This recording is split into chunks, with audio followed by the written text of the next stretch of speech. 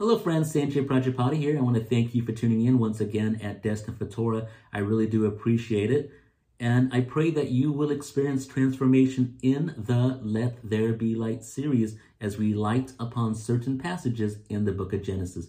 Don't forget to subscribe, share, like, and comment to show your support. And here are several ways that you can connect with us. You can join me on my Amazon author page at amazon.com/author/Sanjay Prajapati. You can also connect with me through podcast. Go into anchor.fm/Destined for Torah. You can also connect with us on Facebook at Destined for Torah 2, on Instagram at Destined for Torah. You can go to my to my blog page at destinedfortorah.com, and you can also watch our YouTube videos at youtube.com/c/Destined for Torah. And again, I pray that these resources will truly bless you.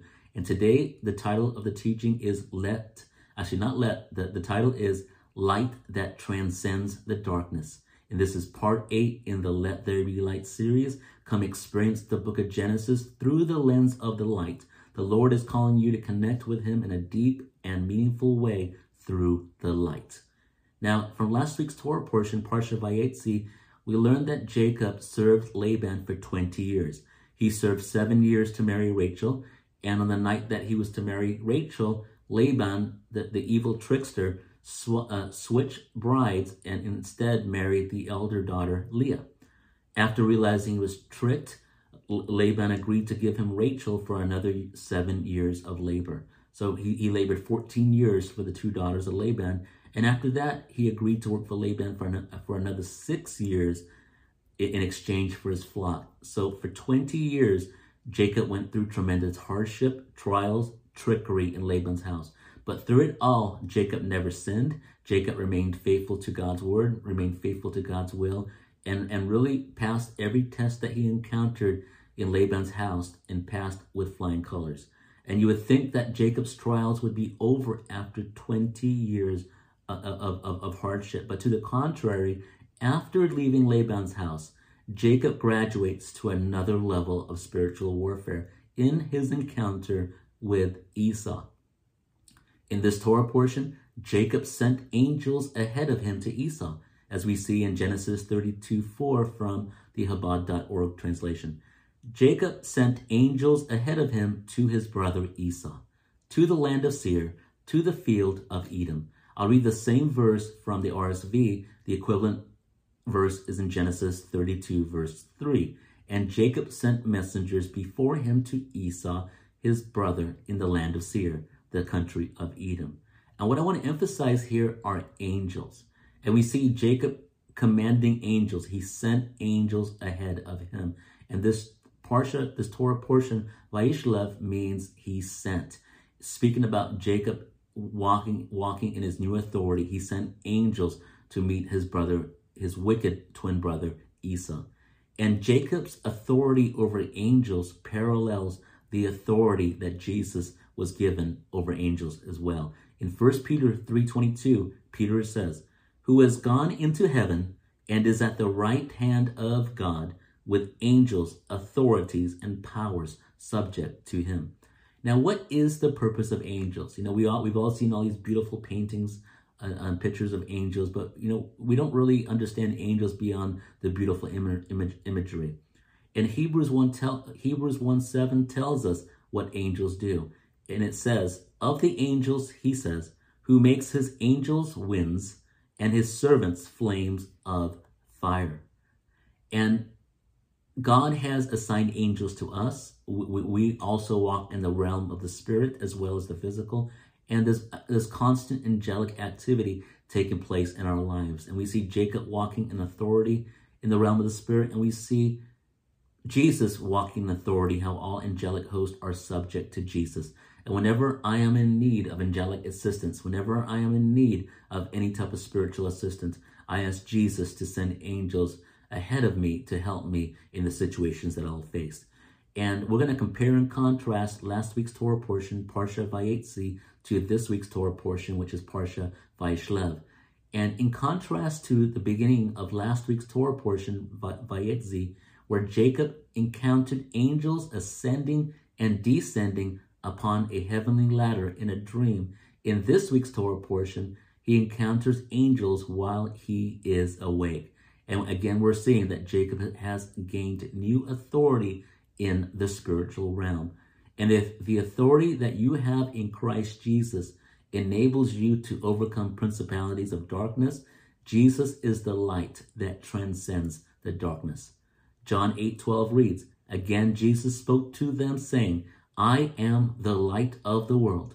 He who follows me will not walk in darkness, but will have the light of life." Your mission, should you choose to accept it, is to be in the light that transcends the darkness.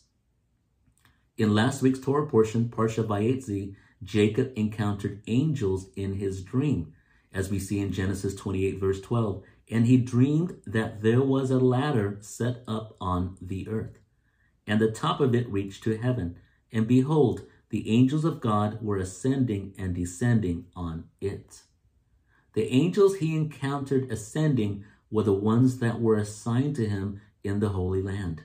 The angels he encountered descending the ladder were the ones that were assigned to accompany him into exile.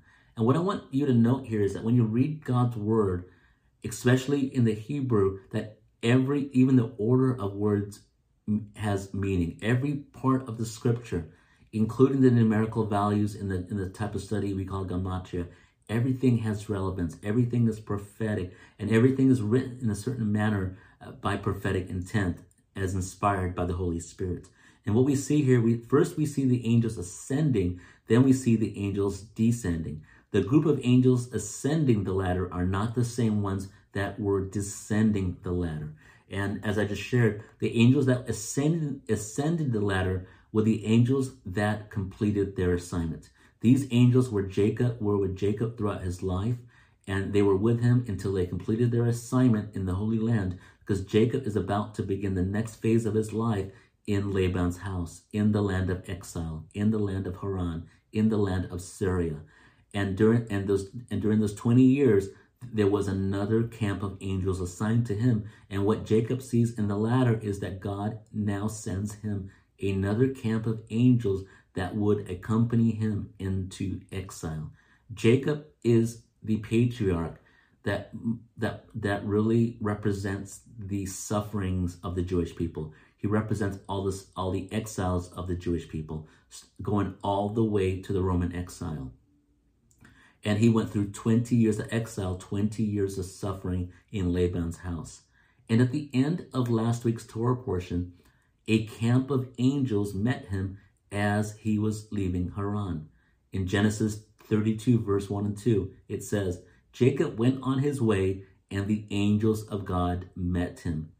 And I believe that this camp of angels were the very same camp of angels that we saw ascending the ladder in Jacob's dream last week. And these angels that were originally assigned to him in the Holy Land now came again to Jacob, and they accompanied Jacob back into the Holy Land. And notice how Jacob describes this group of angels. Jacob has a new revelation of what these angels are. Note that he says in Genesis 32, verse 2, this is God's army. So he knows that these angels are assigned to him for spiritual warfare. He knows that these angels are assigned to him to help him in the battle that he's going to face. First, when he wrestles the angel in his dream, and secondly, when he encounters his brother Esau. And Esau is the brother that represents all the evils that the Jewish people would go through, especially through the seed of Amalek.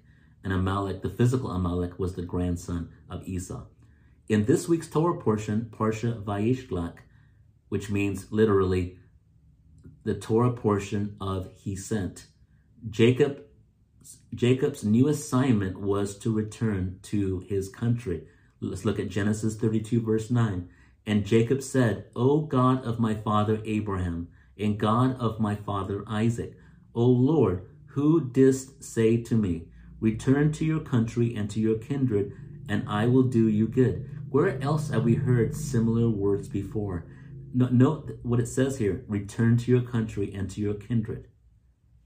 Now, if you go to Genesis 12:1, in Parsha Lech Lecha, it says, "Now the Lord said to Abram, go from your country and from your kindred and your father's house to the land I will show you." You see those similarities? So that they were both called to the Holy Land. In Jacob's case, he's returning to the Holy Land from the land that he came from. In Abram's case, he's leaving a foreign land and he's going to the land that God will show him, which is the Holy Land. And I want you to know, as we saw in Genesis 32, verse 9, where God says to Jacob, "And I will do you good." And God's plan for all of you is good. Even during this pandemic season, God has plans of good for you. Jeremiah 29, verse 11 says, "For I know the plans I have for you, says the Lord, plans for welfare and not for evil." Now what takes place? Jacob wrestled an angel. Jacob was wrestling for his destiny. There was such an unrest in the realm of the spirit. And in Genesis 32, verse 24, it reads, "And Jacob was left alone, and a man wrestled with him until the breaking of the day." And the day is also breaking upon your life. The day is breaking. The day is breaking, and God's going to open up doors of destiny for all of you. See, Jacob was also wrestling for the next phase in his life. He had completed this assignment. He had completed the 22 years in Laban's house. And now he was wrestling with God for the next phase in his destiny. And all of us will go through a season of unrest and God is going to cause us to hunger and thirst after him. And there are times that we need to get on our faces before God, and sometimes we'll wrestle in the realm of the spirit. But I'm telling you, the day will break, and as your day is breaking, God's new assignment for your life will be released. Because your new destiny is only birthed through intercession and through travail in the realm of the spirit. Even as Jesus was going to the cross, and even before his arrest in the garden, he went through a time of intercession and went into a time of prayer and just seeking God for the strength to go through the trials that were ahead of him. Because Jesus is the spotless Lamb of God, slain before the foundations of the world. And the reason why the Son of God was manifested was to destroy the works of the devil. And that's exactly what Jesus did through his passion and through his suffering on the cross and through his resurrection, that he was destroying the works of the devil.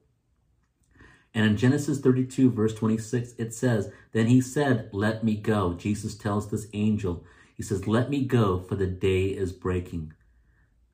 Actually, that's what the angel says to Jacob. But Jacob said, "I will not let you go unless you bless me." And Jacob received the blessing, and you will also receive the blessing. And in Genesis 32, verse 29, it says, "Then Jacob asked him, 'Tell me, I pray, your name.'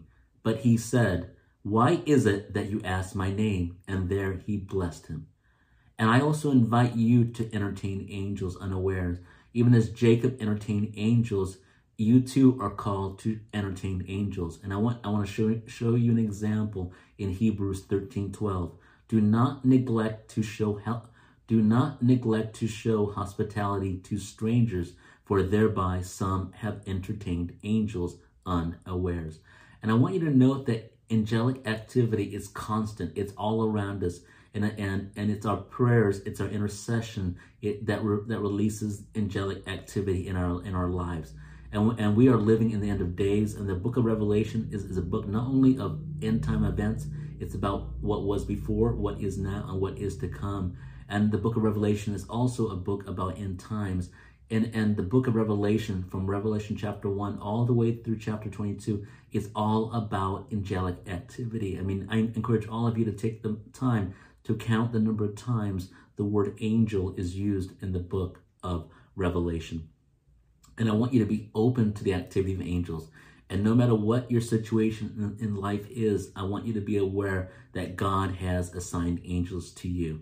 I don't encourage anyone to speak to angels. I don't encourage anyone to pray to angels. We pray to God alone. But in our prayers, we ask the Lord to release angels on our behalf. Because as we learn from Hebrews, angels are ministering spirits of fire that are assigned to those that are to inherit salvation. And all of you are recipients, inheritors of salvation. And I pray that this teaching tonight has truly blessed you.